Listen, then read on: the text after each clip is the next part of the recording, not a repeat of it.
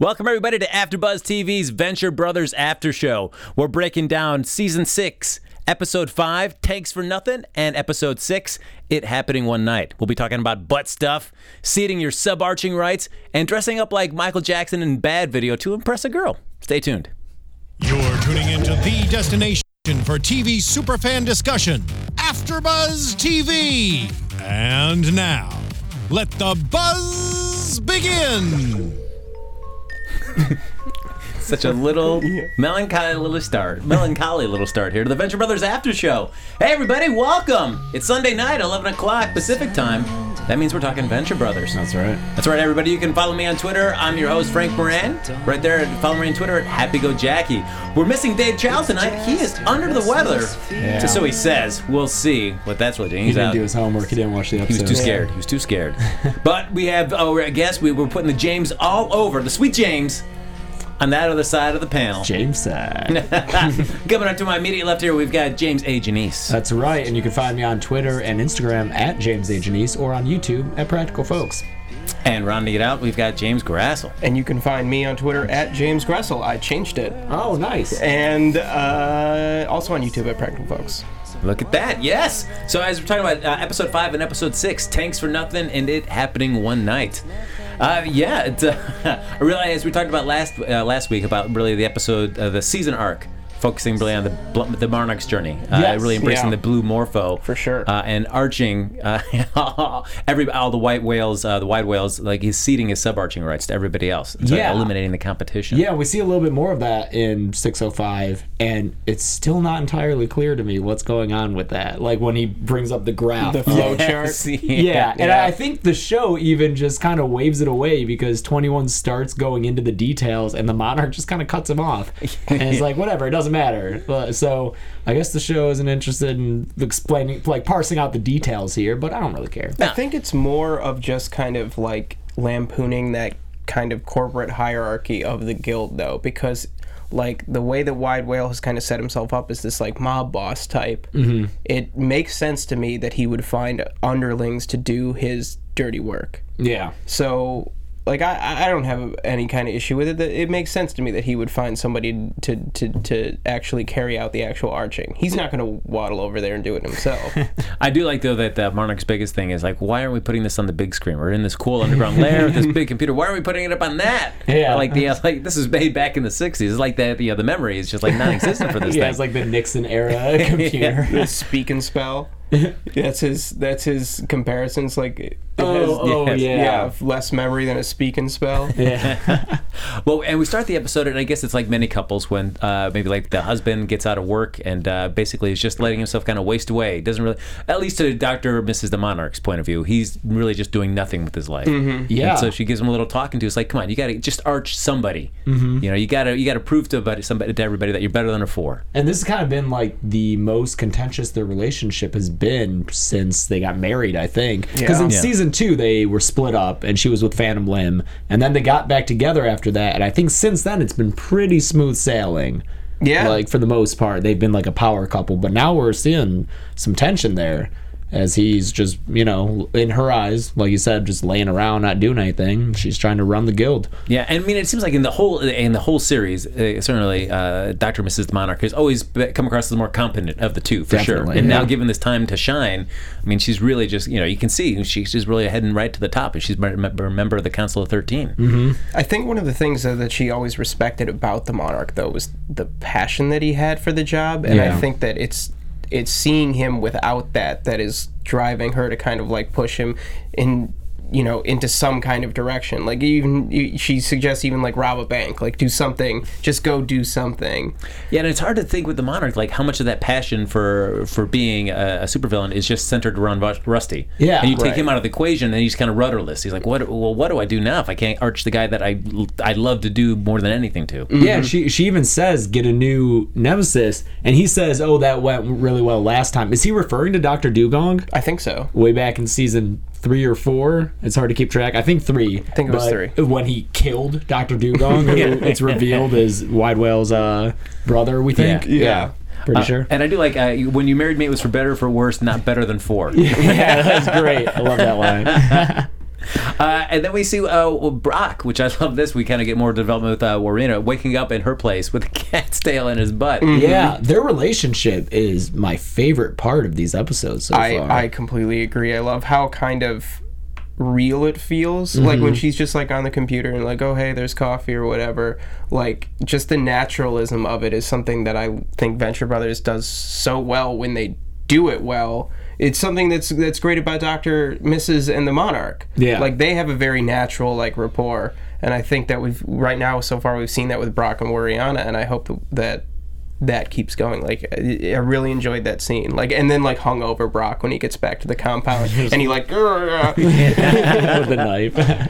Yeah, because we see her at the compound there, and they're digging out the orangutan's body out of the big hole. Yeah, and she and Dr. Mrs. Monarch feels like it's Samson. Samson, of course, we know. Yeah, this is his handiwork, right? They're looking at the way his head's turned around. Like so, what's the joke with orangutan? What's Is that a pun that I'm missing? I think it's a pun. I think to harangue is a verb. To harass? To harass, to assault. Yeah, and then he's an orangutan. Right. But he's also Irish? Sure. Yeah, because this seemed to play into the last episode where you would just gotta get at Brock's face and just kind of start, being harassing him, but not really getting into an altercation. It was just always kind of pushing him and trying to get him to take the first swing. It seemed like, and then it'd be like all bets are off. You take the first swing, and then I'm gonna just start clubbing you to death. Yeah. And then we find out, of course, we're back in the lair, and we learn about Wide Whale's his seating scheme to subarch everybody else. But then I see the Monarch is really starting to second guess everything. I was like, do I kill people? Do we kill Manolo? I mean, does he know too much? Poor Manolo. I mean, he's been doing so much work on this stuff. Yeah, it's quality. It's quality. You're paying for the quality. And I like that we can actually take a moment to have those conversations where you're talking about a big character we've seen just, every so often, but like we'll take a moment to discuss about the quality of his craftsmanship. Yeah. And then we get to see Hank in disguise again. Like this one seemed more deliberate this time. Yeah, when he's a waiter for Wide Whale. Yeah. And it doesn't seem like nothing really comes of that, right? He doesn't report back to anyone. No, I think it's only in an effort to get closer to what's her face? Yeah, what is it? Serena. Serena. Yeah, I think that it's. I mean, this is something that we've seen before. Hank is actually pretty competent. He's just dumb. Like he just doesn't know how to focus those skills. Like think about when he had the Sphinx suit. Oh yeah. And he was like an actual like pretty successful superhero, or like when he was the private detective, and he like was pretty good at that except for being dumb. And I think that that's kind of the case here. Like he's infiltrated a major supervillain. Yeah. But to like just get closer to like the girl that he has a crush on. Yeah. And we find out the whale is using hologram technology to go beam up there to the base with the Council of 13, and they're talking about the Blue Morpho, and they're like, "Oh, we think it's a Blue Morpho." I'm like, well, he's dead, isn't he? Like, somebody must be taking over the mantle for this thing. And I do like when the conversation wraps up, that everybody's like, why didn't anybody tell me we could just hologram in? Yeah, that's the best. Because, like, as soon as they showed that in this episode, I was like, why haven't they been doing this the whole time? It's like, they're wondering the same thing. Yeah. It's like you have to get, because that can't be easy just to get all the way up there. No, that's like, it's space travel. Yeah. You're in some kind of suborbital missed meteor. You're calling Elon Musk like every weekend just to go to your secret meeting. He's a supervillain for sure. But then we feel Dr. Mrs. the Monarch. She goes over to the bar and talks to Orangutan's wife. Yeah, Battle Axe. Battle Axe kind of rubbed me the wrong way. It seemed like a character who was just a lot of yelling. For me personally, I don't know. Which is something that we've talked about before. The way that this show treats its female characters isn't the greatest. Oh, I didn't even think about that in terms of Battle Axe. I think it's like a derogatory term for that type of woman, like a loud Irish woman. Oh, it kind of is. Yeah. And she has that line about like he would beat me when he was in his cups, right? Yeah, which is like an Irish stereotype for sure. Yeah, but I agree. I think she was kind of a problematic character, but I do like that they dealt with the death of Orangutan in a very real way. Like we have to go alert his next of kin. That's true. Yeah, and that's a job for Dr. Mrs. is part of the guild. And why do I pay these dues anyway? Right. If you're not going to help out the widow. Yeah. And then we also find out that since Harangutan's out of the picture, subarching rights goes to Dr. Nadaba or Professor Nadaba. Oh, yeah. Voiced by Jeffrey Wright, which was great to see there.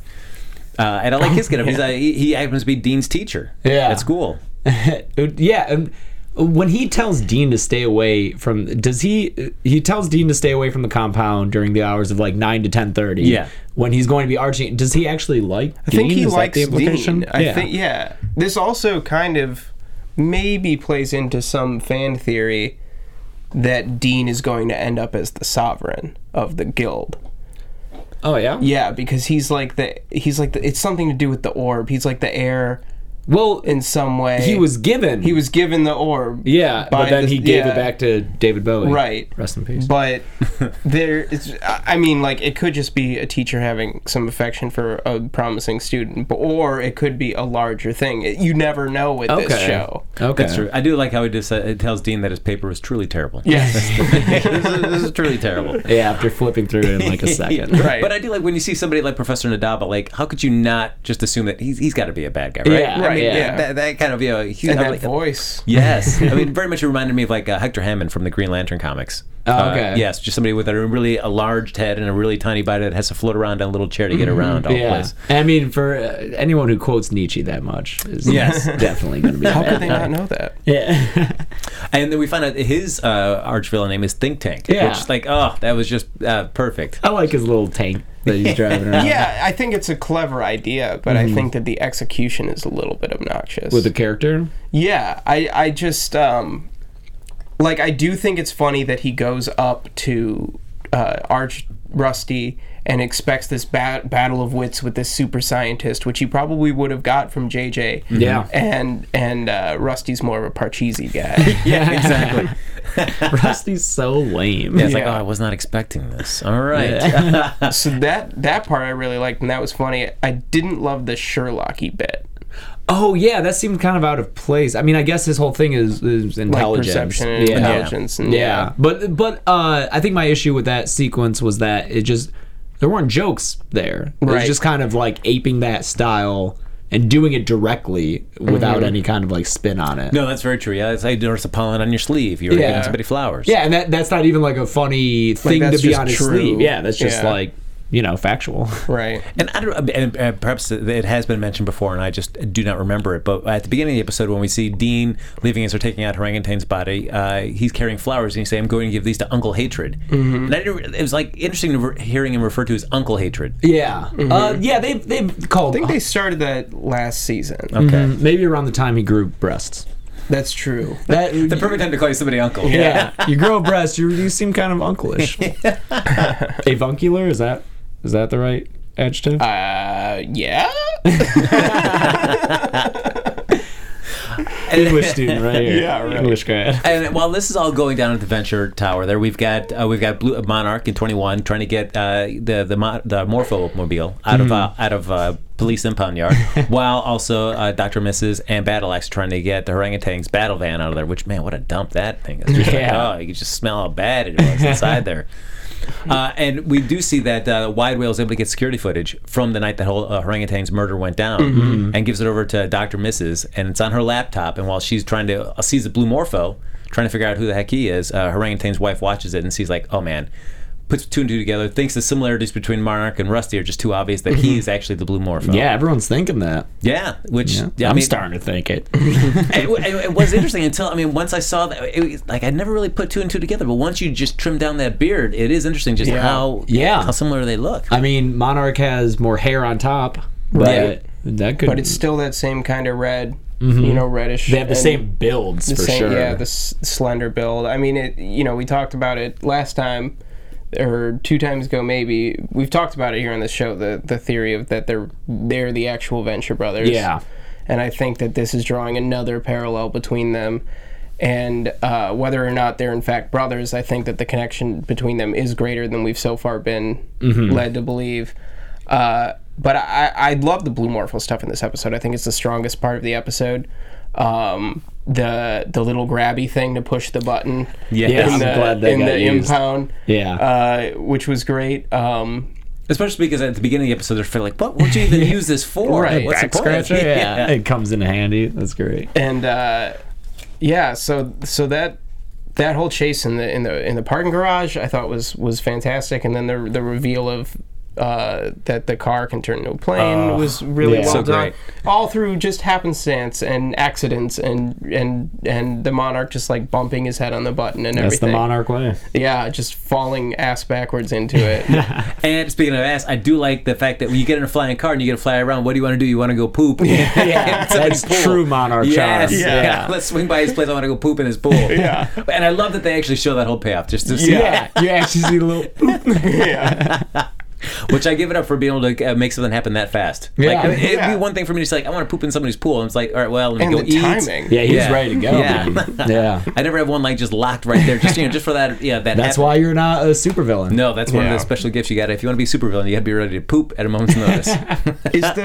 Is the battle van a rip or a play on the Ninja Turtles van from the cartoon? Or the A-Team van, maybe? I'm not well versed in 80s pop culture. It seems, I would probably say maybe the Turtle Van, but because it feels like a little too big for the A-Team van. I wasn't Yeah. thinking that. Okay. But the Turtle van, if I remember right, had more of kind of that blocky, like with the like blinders in front of it and Yeah. everything. It reminded me of it, and I didn't know if that was something that they were playing with. But they have like, you'd think if they did that, they would do something with like turtles, the turtle villains. Or They whatever. like to just mash stuff They up. do. Yeah. They do. And I do like that with Think Tank does show up there and he tries to play chess with them. That the Rusty's first thing is like, I'm going to call and get customer service for this. Because it's like, this guy's a talker. Yeah. Come on, guys. How am I supposed to get any work done? You keep sending these guys at me all the time. And we do see Brock shows up and they get in a little tussle with Think Tank and he throws him out the window, blasts him out the window, and Wariana picks him up. Yeah. That's like, and they have a little heart-to-heart moment about the relationship. Oh, I'm Yeah, sorry. I was that's so another one of those really real moments. Yeah. that just like two real people would have, and I really appreciate seeing it. For sure. Especially, No, go ahead. yeah, go ahead. Well, I think that the way that we were kind of introduced to Wariana as part of the the Avengers takeoff. Yes. Yeah, Yeah. basically the Adventures. They were very like corporate and kind of douchey, whatever. But she seems kind of over it and like whatever. yeah, About the whole being a superhero thing, and she finds Brock interesting, and that's kind of a way kind of back into it. And I really like that aspect of it, that she's better than these men. So even where we get Battle Axe, yeah. I think Wariana is a good female character. Oh yeah, she's great. Because we see her early in the episode kind of as a talking head talking about with the captain about the god gas. Yeah. Yeah, is this true? Is this god gas? It's like, no, it wasn't. Yeah, because she mentions like I have a lot going on with my alter ego's career. Yes. Yeah. And we didn't even touch on Billy with This is a God Gas. They white films of, I guess, David Hasselhoff trying to eat that cheeseburger. David Hasselhoff and David at the dentist. Yeah. Because Oh, yeah. he Is this starts real life? screaming just like that. Yeah. Poor Billy. Oh, Yeah. man. And then I love the implication in that scene too, where they're all watching it around the table, and the Action Man is like, can't handle his God gas. And I love the implication that the Action Man has been God gassed like definitely. numerous times. Definitely. Yeah. One thing I'd like to say before we move on is just thinking about Battle Axe and Harangatang being like kind of Irish stereotypes. I feel like this season is leaning a little bit more into the ethnic stereotypes than it usually does. I'm thinking of the tailor, Italian tailor is really just this like real basic Italian like slapping in the face and spitting and just that guy. And then Manolo, you have like your basic Spanish like construction guy.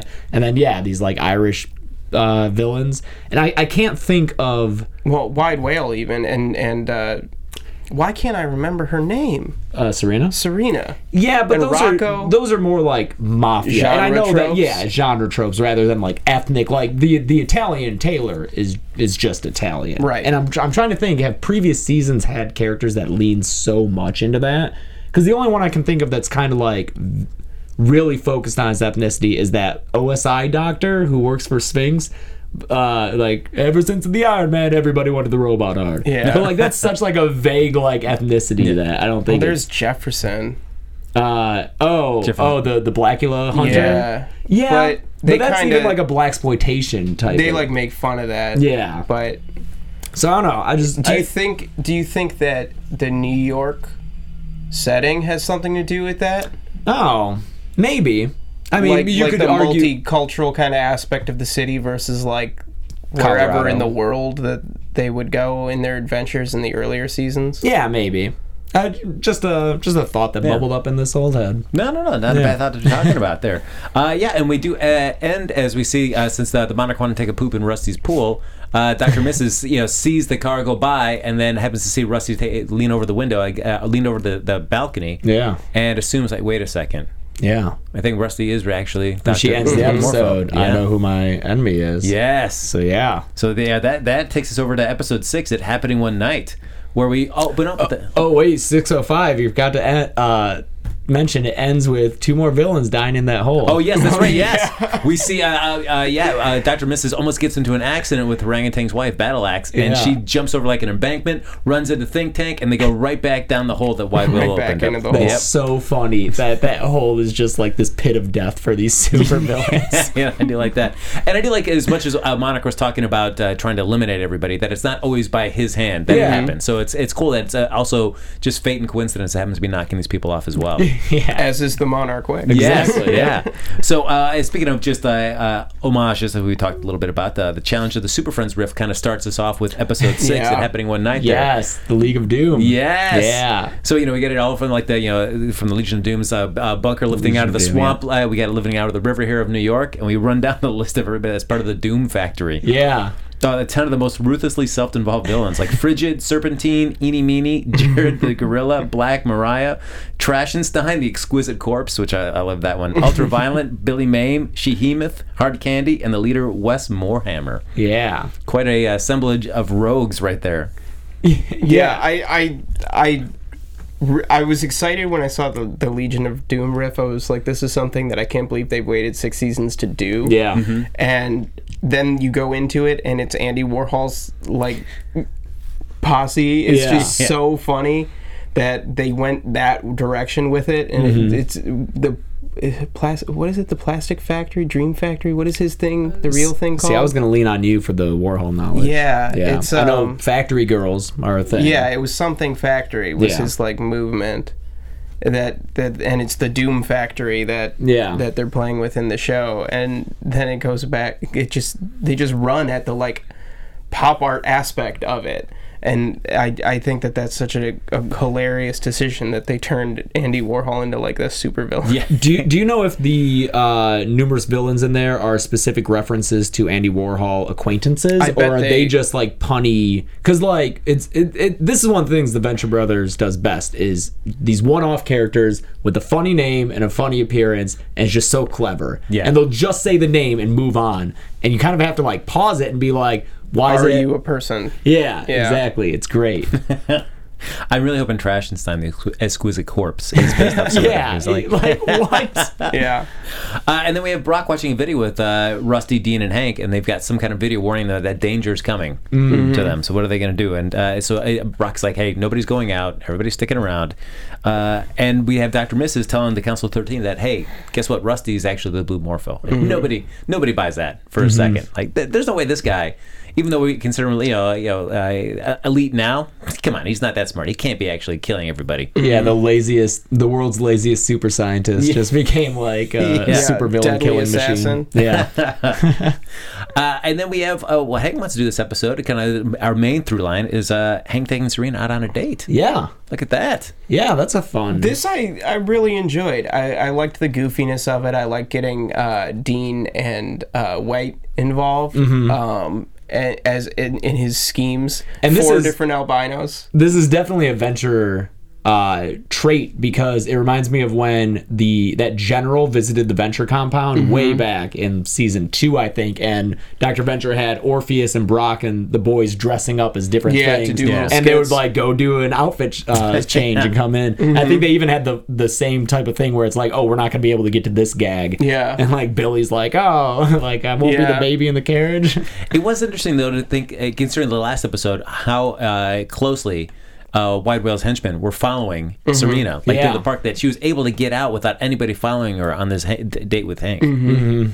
Until later on, then because we do find out that she's got a little tracking chip in her arm, so it's helping track her. But that no other henchmen are really close by her at all. It seemed kind of weird to me. Yeah, that is a little weird. I think the implication was that she snuck out, and that's why she had to get rid of the chip. She said something about, like, I always dig them out before, when I, like, go out to have fun or whatever. And I think that's what she's implying, is that she sneaks out. So maybe she was, like, ostensibly in her room, snuck out, and wanted to get it out before they discovered that she wasn't actually home. Yeah. Maybe. And I do like that Hank's idea of like dressing up to impress a date is like dressing up with Michael Jackson from the Bad video. Like, what? Yeah, how do you come by that outfit? I have no idea. You know what? I think that he's just one of those guys, like, now with his newfound riches, he was like, you know what I want? The bad outfit. And then he made it happen. Good one. Yeah, right. That's such a great joke. But it's like, I don't know, I guess it'd be tough to think if I was going to try to impress a date and money was no object, who would I choose to dress like? And I don't know if I would look at Michael Jackson with that bad outfit and think like,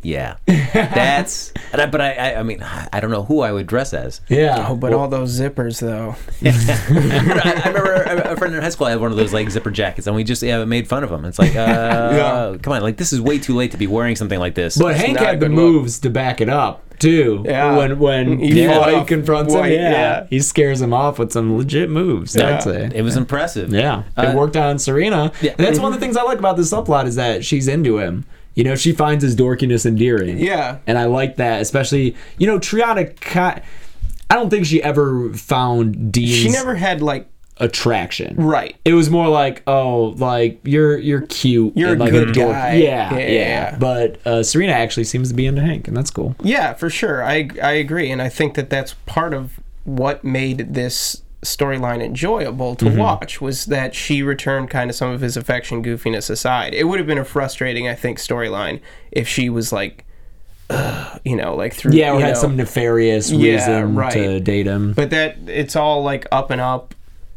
Really makes the comedy work better, and I think helps the Brock and Rocco subplot. Yeah, which it lets them kind of connect without any kind of like other thing going on, where they just have this kind of like mutual respect. Yeah, it's as you mentioned, that Brock is trying to get everybody locked down in the tower, but we find out from Hatred that Hank is left on a date with Serena, so he's following him over to Central Park. While he's doing that, they come across the chip. He finds that. All of a sudden, Rocco is there as well, tracking the chip, and they start fighting. Or I do like when they're first like, where'd you learn like the cool jumping move from Troy? From Troy, Brad Pitt. Yeah, all right, that's sweet. And I do like that it was just like two guys just really going at each other, and you don't often see Brock like really just kind of match man for man in a lot of fights. Yeah, that's very rare. I guess Rocco's up there. Well, he was Delta Force. Damn. So, if they had a baby, would it be a Brock Lobster? Oh, shut down. Follow me on Twitter at James A. Janice. Thank you. I do like, we're not going to put labels on this, but what if we do like some kind of, like team up kind of thing with no labels? So we can track this down. And while they're tracking down Hank and Serena, they go to this cool ninja restaurant, which I love that. That's great. That was so cool. And they have White and Dean playing paparazzi. Yeah. Which like happens all the time. I figuring out like all these things, like one a mugger, one under dressed like Michael Jackson, like bad. Then I'm going to have a paparazzi. I'm also going to play guitar for you with somebody else plays bongos. Yeah. Like these are all the ways I'm going to really serenade and seduce. It sounded like Pete pretended to lose a cat up a tree. Yeah. It's probably the same cat that they got for the pirate when he was detoxing. Yeah. Yes. And I do like Billy was dressed as a baby that they were going to use, and they didn't get a chance to, and also dressed as like a homeless person. He's like wheels up. Why didn't we get to be ninjas? But they go to the ninja restaurant, and of course we get the Brown Widow works there. Yeah. Which I that's a great just like kind of like background character that I just love popping up more and more. Yeah, I'm glad. I mean, once they said they were going to New York, I was like, Nathan Fillion's got to be back, and I'm glad that it wasn't just that premiere episode that he. He's around. Yeah, he's got so many things going on. He gives tours on campus. He also works at the ninja restaurant. He's a struggling actor, apparently. I think that's so funny the way that they fleshed out that character and made him like an aspiring musical theater star instead of like the more traditional like Peter Parker spoof. Like he could have been he could have been a photographer or whatever. He could have been like a scientist or whatever. And instead, he's like, he wants to sing. Like, he just wants to sing and dance. I'm Rusty. And we do find out that he's also Serena's ex. Yeah. I feel like Serena doesn't really think that, but Jared was like, yeah, we were. Yeah, come on. Yeah, it's a little ambiguous. And then that made me question how old he was. But I guess Peter Parker's not old. No. Yeah, so... He's eternally young, isn't he? Yeah. So Brown Widow, you surmised, was like 22? Like 21, 22. Like, he's like an RA or something, I can't tell if he's an RA or if he's like a teacher's TA, assistant. Yeah. But like somebody that's already gone out and worked for a few years, like, maybe I can go back to school and get my master's or maybe something like that, yeah. A little bit older than everybody else, but he's like trying to still fit in. Like, come on, guys. I'm one of you guys, right? Yeah. So while all that's going down, we find out that with Rusty left alone at the compound, one of the just like the most like passive, like really relaxed kind of takeovers of the Venture Tower. Just like everybody just shows up, they're decorating, they're inflating the pillows and the balloons and all that stuff, and setting it up all over the place. Like, what's going on here? They're shooting in the panic room. They're shooting a little film inside there. Oh, that's where they were. Yeah. Oh, great. He runs into the panic room, and that's the like studio. I love this whole thing with them arching him this way because it's so effective on Dr. Venture. Yes. He has such pride, and the fact that that's their way to get him is to just like totally demean him and build him up as, oh yeah, you're my muse, and then just totally break him down. Yeah, and he's so confused by this whole thing, which I love. But he's so into it at first, like to take off the oh, and just get this dickie on. Just anytime he keeps a dickie on, he's rolling around. It's just always great. I love that the rejection is more hurtful than like the thievery, or like the arching itself. Like he's had other, or like we just saw in the previous episode, like with Think Tank had like a giant tank gun pointed at him, but that he calls customer service to complain about. But when he's like arched this way, where they're really attacking his ego, that's what is super effective, and that's what really hurts him. Is like, but wait, you don't want to keep. He's not here anymore. You're not going to keep shooting me. You're not like, because I feel like he definitely wants. He loves just being like the source of like inspiration, or just like somebody, somebody's muse. Just like he matters in some aspect to somebody, and it doesn't have anything to do with being, Jonah's son at all. It just has to be like, hey, I like you for you. Mm-hmm. So I would argue that maybe Wes is the most effective arch nemesis that Venture's ever had. I think you're probably right. No one else is really Depending on your point of view, JJ. Oh, okay. But it just reminds me of the Monarch kind of did this once to Dr. Venture when he had him chained up. It was a season finale, I think maybe 4. But 4 was Prom. Oh, then it must have been 3. No, it was 5 then. Okay. But he had him chained up in his home, and then he just like didn't feel up for torturing him. Oh, yeah. And then he lets him go. And he's like, that was my plan all along, to like make him think I don't care anymore. And it worked, kind of. Like, it really made Rusty feel dejected. So I think that's really, if any supervillain is watching this and wants to know how to arch Dr. Venture, get As Pride. Yeah, and we have all that going on. We've got the Monarch still going around, and they find out that of course Warhammer's trying to get Rusty, so they're going to go to his lair, get rid of that. Figure if he doesn't have a lair, that's going to kind of knock him down a few points there in the ranking system. And I like that that's almost the Monarch being sweet, still in like a dickish way for 21's concerns about killing people. He's like, fine, we'll blow up his lair and he'll get demoted and you don't have to kill anyone. Because I feel like that was like another running gag of both 21 and then Rocco recommending Blood on My Hands. Same book. Yeah. You should read this book, Blood on My Hands. Yeah, that's so funny. Is that a real book, or is that just something they made up? It could be though. Yeah, that's true. It's a great title. It makes me want to look it up. See, is this for real? Yeah, I'll order it on Amazon. And I do like they get a chance to try out the sweet hovercrafts over there to get over to the game factory. Like the morpho cycles, did they call them, or morpho boats? Yeah, I don't know. The morph scooters. Yes. Morpho scooters, yeah. And then when the Monarch falls in the river and they're all like, you need antibiotics, you gotta take a shot. Like, it's the gross New York River. Yeah. And I still, and we've talked about this before, but just how much more competent 21's become. Just to see him, like the way that he enters, he has such a flair. He knows how to use the weapons and the utilities to be able to gain access and stuff. Makes it look good, while the Monarch's just stumbling along, trying to use a grapple gun to get in and just failing miserably. But that's never. He's still 21. It hasn't changed who his character is at its core. Like, he's still. like acknowledges that the like running away from the explosion would be awesome, but like nobody's there to see it. Yeah. And so they get in there and they start. Of course, the Monarch has brought a bunch of explosives, a lot of Blue Morphos explosives, and they just kind of litter up the whole Doom Factory with it to explode. But when they try to get out there, it's all duds. It's from the '60s. How well do you expect these things to be actually to work? So and then like the Monarch's like jacket gets caught, and you're like, oh, then it adds like the ticking time bomb literally kind of aspect to it, which was really exciting. No, but we see the Doom Factory, instead of blowing up at that moment, it's all duds and it takes off. I feel like Warhammer's recalling it so he can. What we find out is storing it full of all of Rusty's experiments inside there. Yeah, and then it takes off with him and his crew, and then it finally blows up, and that's more supervillains. Which I know, and which again playing into the Warhol thing, like your 15 minutes of fame right there. That was it. Boom, and then they're gone, just like that. Yeah, and all of Venture's inventions, I guess, too. So that might affect the bottom line. You know? You just lost a lot of science. Right. He did mention about the Billy video, like costing them shareholders and stuff. So this might be, he's already like driving the company into 6 the ground. episodes in, he's already ruining an empire. And that's the thing, when you think there's only 2 more episodes left. I mean, I guess it makes sense to be escalating it this quickly. It's like, wow, man, geez. You gotta remember, I'm not getting 22 episodes. We're getting 8. And it's going to be maybe a year or 2 before we get another season. I would like to just say one thing. I don't know if you're a gamer at all. I used to be in a past life, but the game that Dr. Venture and Sergeant Hatred are playing is actually a real game. It's Team Fortress 2. And I find it really funny that Dr. Venture, we see him as a pyro with like a flamethrower, and he runs up behind a guy's back and kills him. And my theory here is, in case anyone watching cares about this, is there's a version of the flamethrower called the back burner, and it gives you extra damage if you attack from behind.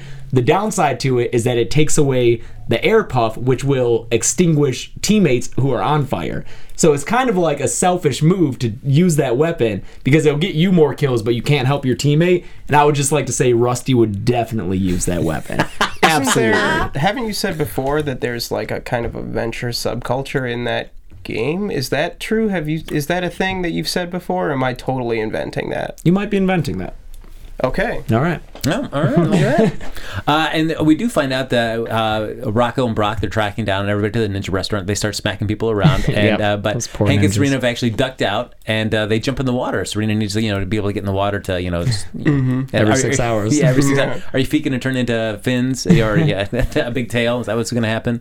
But then Hank jumps in there as well, and they have a nice little kiss right underneath the water. Nice. It was sweet. Yeah. The whole storyline, it really brought me around, I think, to Serena and to that thread in general. I was really lukewarm on until this episode, and I think that they captured it in a very good way. The innocent teens kind of way, like starstruck lovers, Yeah, I think they call it but in the kind of natural way that we talked about earlier with like Brock and Warriana, like with where it doesn't feel forced and it doesn't feel like too dependent on the fact that they're the son of a super scientist and the son of or the daughter of a supervillain. Yeah. So it's just 2 people who are into each other going on a date, and I enjoyed that.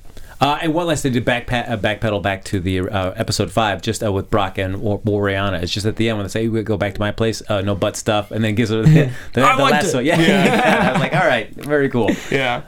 Then we also have, we didn't touch on Dr. Mrs. in this episode. After she talks to the Council of 13, they decide to have a little role playing, like the farmer's daughter. And the Monarch tranks her to get out and go play his Blue Morpho and take care of the Doom Factory. So to cover his tracks, he also acts like he's tranked himself. So wake up the next morning, and Phantom Limb calls and says, oh man, all right, Blue Morpho, he struck again, he eliminated everybody here. There's such a good beat when Phantom Limb calls and she answers, and he's like, oh, Councilwoman, and because she's still in that disguise, and it's just a small little beat that I didn't even notice the first time. It's just another great detail of the show. Yeah, it looks like with only 2 episodes left, I think like the tension's going to be mounting there for the Monarch. How's he going to keep this going? Do you have any predictions? I guess we're getting ready to do a quick round of predictions here. Ooh. Yes. And now, your AfterBuzz TV predictions. This is the fun part of the episode since both James have watched this entire season already. I have not, neither of Dave Child. So this is the part where I make a prediction and then they just scoff at me like, what a dum-dum. Stone faces. That's what he thinks? Oh, brother. Okay. I don't know. It's interesting to see because I feel like there's so much potential, but with only 2 episodes left. It feels like which stories... Because there seems like a lot of different threads, and which ones do you feel like are worthy enough to really tie up in this episode, and which ones are maybe to be left as dangling threads to maybe picked up in the following season. Sure. But I feel like you can't really introduce Hank and Serena without maybe having some kind of resolution to that. And I'd be curious to see if like Brock and Rocco have to have some sort of really big final match, even though they seem to have some kind of, at least a grudging respect for each other. Like when they're talking about, like, or did they freeze? Did the OSI freeze you in '79 and then just bring you out right now? So I feel like that. I feel like the Hank and Serena thing is going to be one element that's going to be brought up, and then of course we got the Blue Morpho.